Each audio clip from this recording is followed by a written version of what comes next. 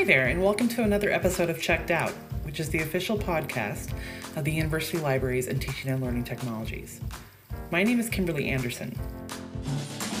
I'm the Director of Special Collections, and part of my job is administratively overseeing and supporting the John Bilbao Basque Library. The library is located on the third floor of the Mathewson IGT Knowledge Center. Northern Nevada has had a long and rich history of Basque culture. Much of that history is reflected in the Basque Library, in the form of books, journals, ephemera, rare books, photographs, and other archival materials and media. It's a fabulous collection. We're proud to preserve these records to celebrate Basque culture and to serve as a window for English speakers into the Basque world. Today, Sasha and Sean are speaking with Iñaki Arrieta-Barro, our Basque librarian and the head of the Basque Library. Iñaki brings a sense of passion and pride to his job every day, in addition to his depth of insightful knowledge on the Basque diaspora and Basque culture both in Nevada and in the Basque Country. Ever since UNR transitioned to work from home in March, the Basque Library has been creatively continuing to provide support and education for our campus community and beyond. So this is what they've been up to. Thank you for joining us for another episode of Checked Out. Please enjoy the show. Thank you. Thanks for that great introduction. I am Sasha, as always. And as sometimes, I am Sean. Welcome to Checked Out, the University of Nevada, Reno Libraries podcast. This was a fun episode for past selves to record. Yeah, they had a hoot this episode. The conversation was just a delight to have. Yes. It all started a couple of months ago now.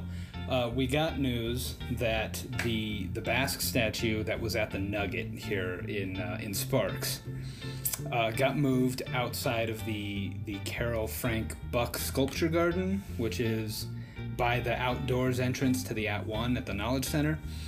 And that made some of us go, hey, you know who everybody really likes? Iñaki. And then that made Sasha and I go, you know who we really want to talk to just because he's cool to talk to? Iñaki. And you know what people need to know more about, because it's hidden in the Knowledge Center. The Basque Library. It is. I feel like it's hidden in plain sight. It's right there, and so many people just miss it, which is a shame, because just having the Basque Library in the Knowledge Center is a really cool resource. Talking to Iñaki about the Basque Library and the Basque community a little more broadly was just a joy. Yes, I really enjoyed it. And I hope you guys enjoy it too. It's something that's really interesting because I don't know a lot about these topics. And so I always like learning something new. Same. I got perfectly said. I can't sell it any better. All right. So past selves, take it away. All right. So with us today is the lovely, the super cool Iñaki Arrieta-Barro. Did I say that half approaching okay?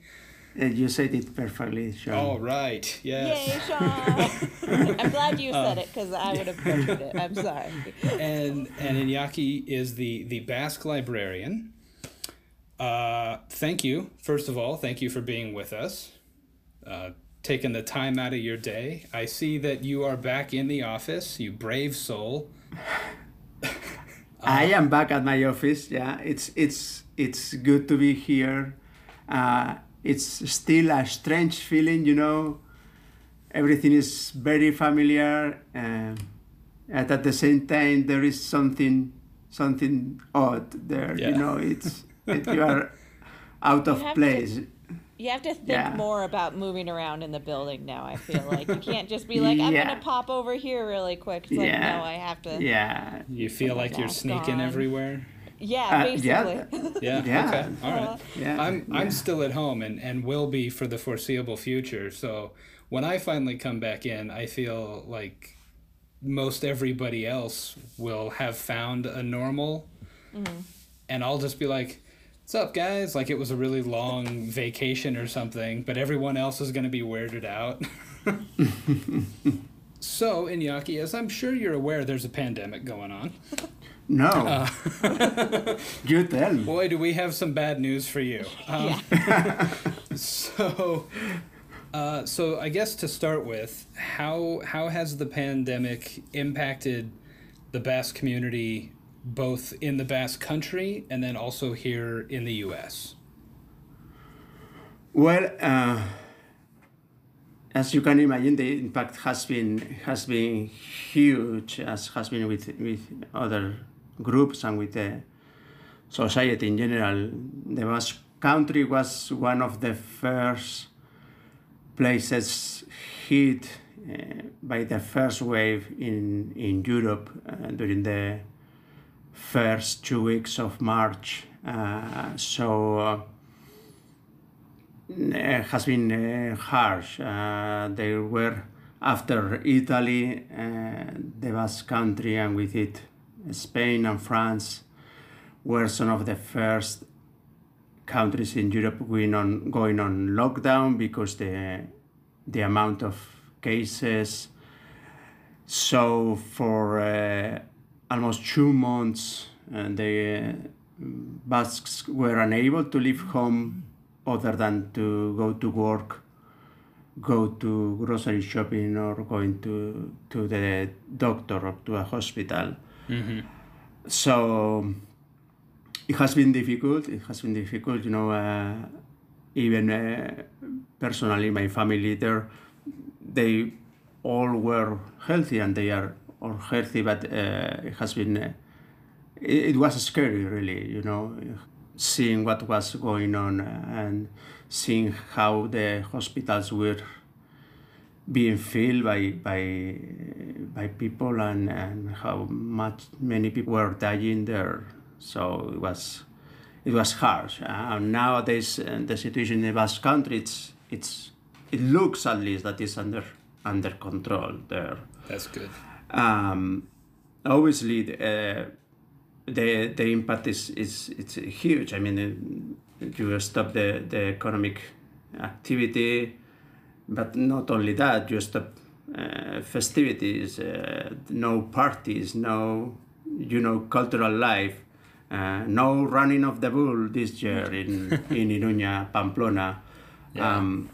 So it's big. It's big. Nothing very different from other places, but there maybe the number of deaths has been a little bit higher than in other places in Europe. Mm-hmm. And then here in the US, the Basque community here has impact in some different ways. First of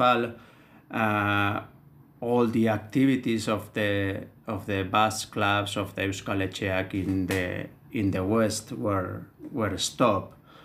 There was a hold on dance group rehearsals, on everything. No get-togethers, no lunches, no moose championships, nothing. Even this year, it was the year of the Jaialdi, which is the large Basque festival in Boise, which happens once every 5 years. Oh man! So That is terrible timing. Yeah. it is. You can imagine it's a huge festival. There is people going from all around the country and coming from Europe, from the Basque country, and it takes a lot of work to organize it. And but even though they were one of the first deciding that were canceling it because they were aware that they couldn't move ahead in that situation. So they cancel it. Hopefully will happen next year, something like the Olympic Games, let's say, Yeah. Fingers crossed. Next summer will be different because this year, as I say, almost all community activity related to Basque groups around the country has been stopped. Mm-hmm. And then you have the economic impact. You can see it in restaurants, in Basque restaurants around the country. The first one closing completely was the Noriega in Bakersfield. And just this week we have learned that the Santa Fe here in Reno is closing. So Yeah. 70 years of history in the city are gone because they were unable to continue moving ahead with this situation. So yeah, I mean it's a shared experience. This pandemic is obviously it's a global event, probably nothing we have seen before, but for each community it's a little bit different. So for the Basque community, this connection with the old country, and at the same time this being scattered around and not being able to get together has been probably the most visible impact. So I know one big event that we usually have in Reno is we have a Basque festival here, and that it has been canceled, right? Yeah. Right. But I know Yes. that as a library, you guys have access to archives from previous festivals, right? So can you tell us a little bit about that collection you guys have and how people can access it? Sure. So the Basque Festival in Reno was happening next weekend. As you say, it has been cancelled. We have a wonderful collection of photographs related to everything Basque in the West. And everything Basque means that, yeah, we have a number of pictures of the festivals, starting from the 1959 festival here in Sparks, Reno. That was one of the first ones. And I would say that we have thousands of photographs that are related to Basque activities and what happens during these get-togethers that are the main events during the year for the Basque community in each of the cities. So the Basque festivals usually happen during the summer, starting end of May until October, more or less. And almost every weekend you have one of these festivals in a city in the West. That sounds really cool. That's Yeah. It is very cool. I mean, yeah, it's special. You know, it's an opportunity to see people that you usually don't see, and to continue with your traditions, and to see, you know, your kids dancing and having a good time with other people from your community. So it is really cool. So yeah. we are a little bit sad this year that we don't have that, but Yeah. well, we will manage. A part of our photograph collections is already digitized. We have around 5,000 photographs online in our Islandora repository. So just accessing our main page, which is library.unr.edu/Basque. We have access from there to our photograph collections, to our archival collections. Anything that is digitized is available from that starting point. And we do have the search features that will provide access to that collection. And otherwise, we are always happy to have anyone contact us and help them finding what they need. You know, sometimes some of our users aren't very, you know, they have some difficulty sometimes when they say, oh, this is online, and it's like, let me help you a little bit. Yeah. And we are always happy, as I say, to Sure. search for our users and to provide examples of festivals or dancing or anything that happens related to the Basque community. That's great. On our list of things we have here is one I want to really mention. I've seen is your one item a day campaign, or your one photograph a day campaign. I'm not entirely sure if it's an item or a photograph all the time, but tell us about that and just how, I guess, I guess I want to know what made you select certain images or objects to highlight. Okay, so we are calling this project One Item a Day. For now, it has been a selection of photographs, but we are planning to expand that and to showcase other items from our collection. We start this when we closed the library March 13th. One of our concerns was how to keep the connection with the community. You know, we serve, obviously our first community of users is here, the Center for Brass Studies, and then the broader campus community. But then we have a number of community users, both from Reno and Northern Nevada, but from other parts of the country also. So one of our concerns once we closed the library was, okay, how do we continue this conversation with our users, you know? So we try to be a little bit proactive with that and say, okay, we are going to showcase you what we can provide you, what is part of our collections.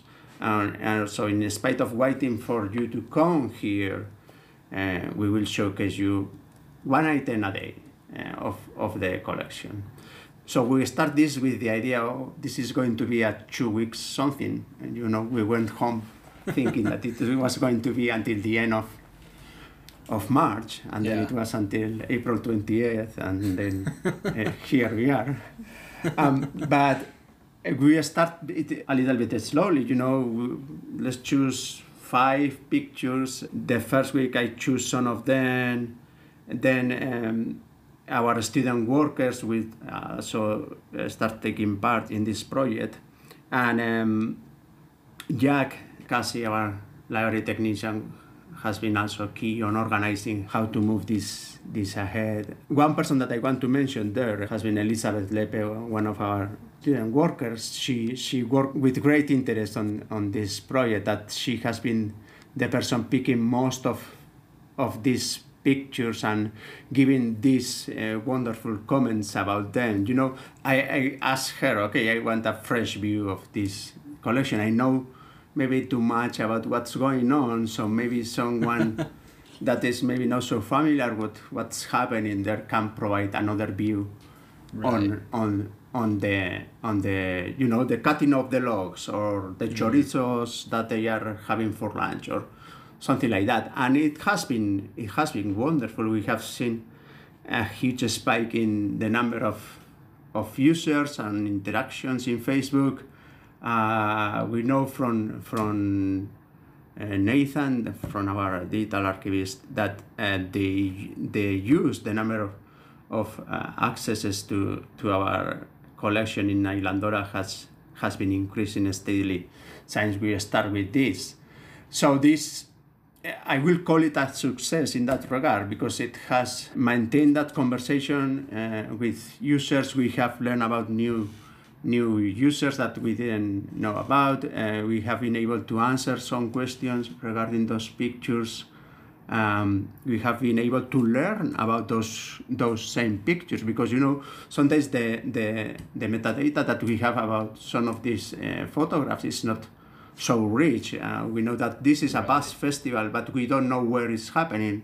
And then you have a user here will say, oh, you know, this is Eli, or this is Elko 1978, and it's like, oh, great. I want all that information, you know. Yeah, that's fantastic. So it is, and it has been, very enriching for us to be able to continue something that you will say, okay, it's not so big, you know. It starts as a quite humble project in the sense, okay, we are going to choose one picture and show it to our public in Facebook. And then it's slowly growing a little bit. And as I say, what we are planning now is to expand it and to continue doing it, and to start providing a larger variety of items from the collection, and say, okay, we have this archival collection of these letters from Lenda Cariaguirre or whatever, and continue doing that in a more formalized way, as we are doing now. And I think that'll be a just a great way to just that keep that consistent contact, not only with the community, but with the materials that you have. And like you said, possibly to even learn more about your own collections. I think that's really cool. Yeah, absolutely. It gives you that opportunity also. From what I hear, you had a conference planned in April that kind of got a little Really? cut short. So, do you mind talking about what that was going to be about? It's Basque improvised poetry, correct? And I do not want to butcher the name. So, how do you pronounce that? And so the art, this improvised poetry is called bertsolaritza, which literally means poetry. Okay. You know, so for Basques, in Basque, poetry is bertsolaritza, is improvised poetry. Okay. So that's correct. We were having a wonderful conference here in April 9 and 10th in collaboration with the Center for Basque Studies here and with the Etxepare Institute in the Basque Country. And we were bringing poets, bertsolariak, from the Basque Country, and some of them also from here, from the US, and we were having an academic program and then a cultural program with poetry seasons that were happening here at the Wells Fargo Auditorium. And then the pandemic happened, and on March 11th, President Trump decided to ban the flights from Europe, and that was it. We knew, I mean, the last 2 weeks, I would say, we continue organizing and working with Jill Stockton from marketing on the marketing effort to make it happen. We continue, buying plane tickets for people coming from the Basque Country. We continue doing it, but we have in mind that it was very possible that it will then happen. Mm-hmm. And we needed to cancel it. We were focusing the conference on Bertsoskolak, or schools of poetry. We have almost one in every town in the Basque Country, so you have kids attending those schools since they are very, very little, and they learn how to improvise. And this has been a change in this art, because until very recently it was thought that, okay, this is something that is innate, you have it, you have the art inside you, but you can't learn it. So these virtual schools that start in the first 80s were a big change in the evolution of the art. So right now we continue to have the hope that we will be able to organize this someday, maybe next spring or the following one, or we'll see. In the meantime, we are in contact with all of the speakers that were going to attend the conference, and we are working, especially the Center for Basque Studies is working on publication with the papers that were going to be present at that conference.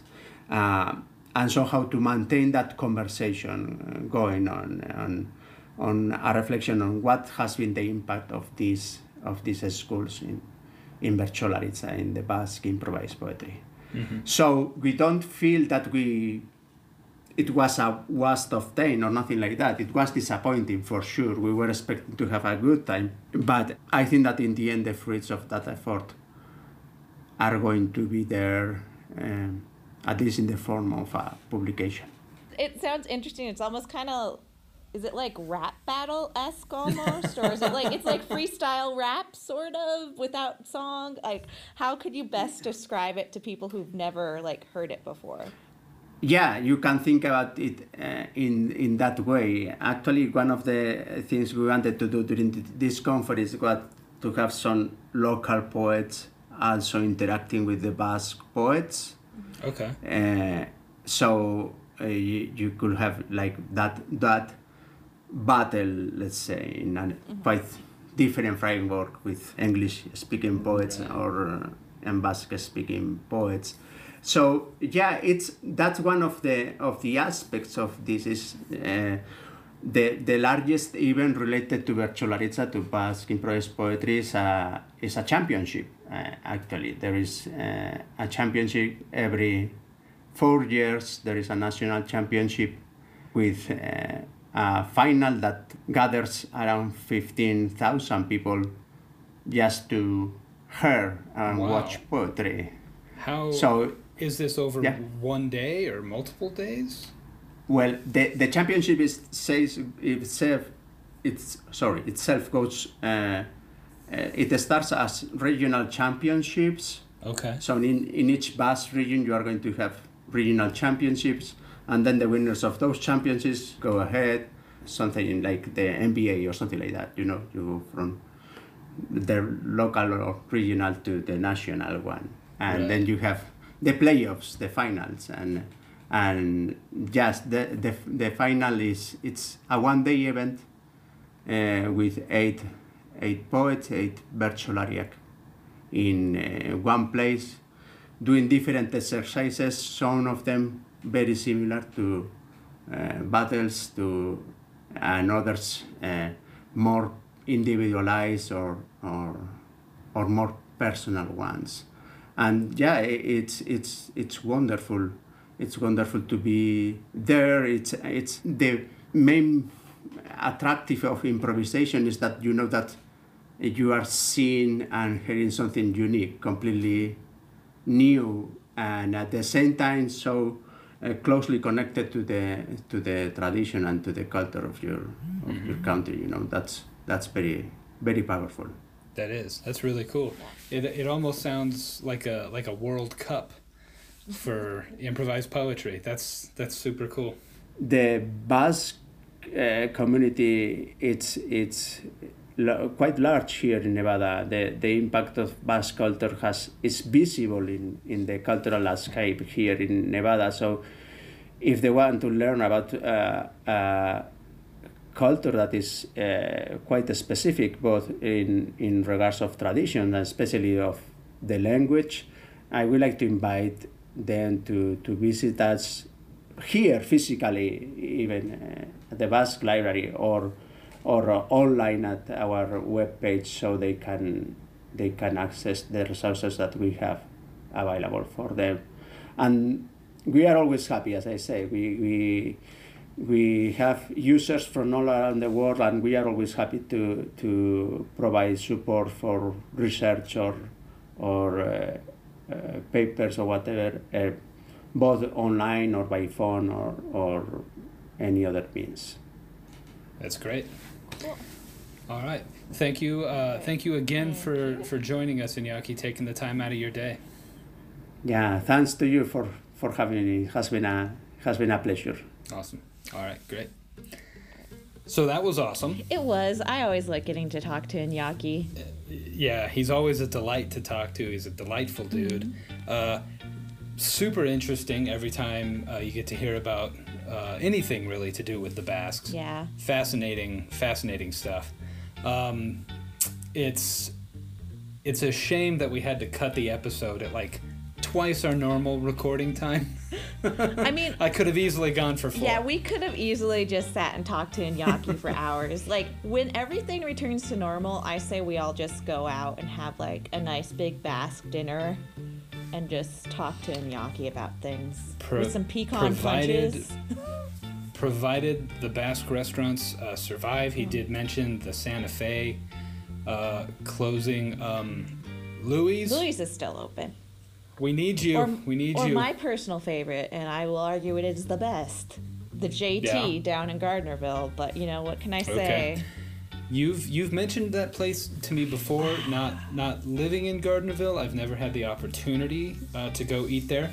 But I vote that when this is all over and restrictions are lifted and the world is no longer like an episode of The Walking Dead, we should go to Gardnerville, and I should finally try it. I think you should. It's been a long time, and I still haven't, and that's on me. I want to right that wrong, Because, too. I mean, how can you not love a steak sandwich that is a full-size steak on 2 tiny little pieces of bread? Yeah. So, the takeaway from the episode, go to the Basque Library, find out, learn about Basque people and culture. It's super fun. It's super interesting. It's enjoyable.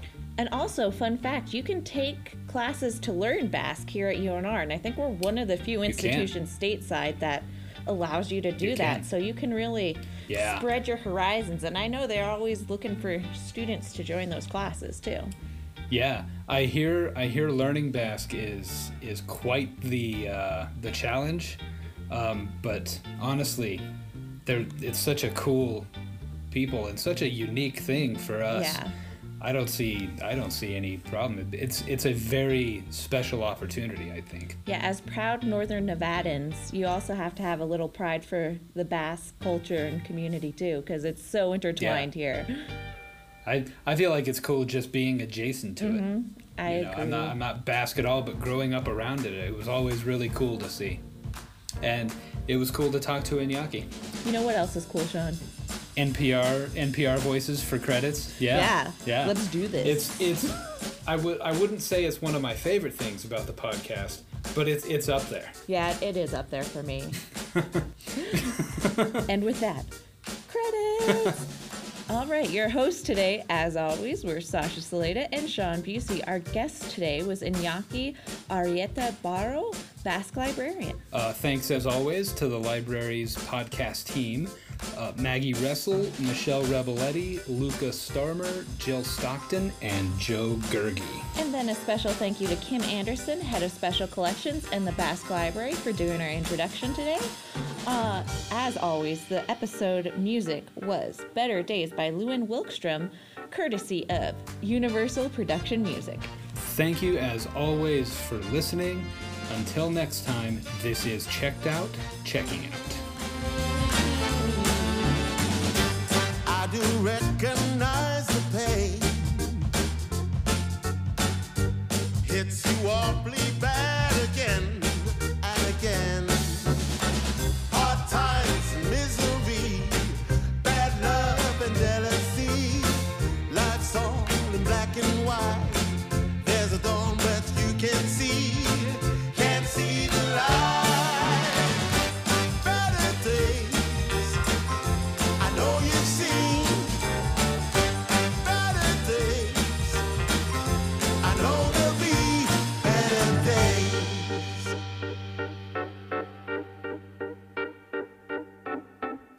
Same old darkness, same old shame.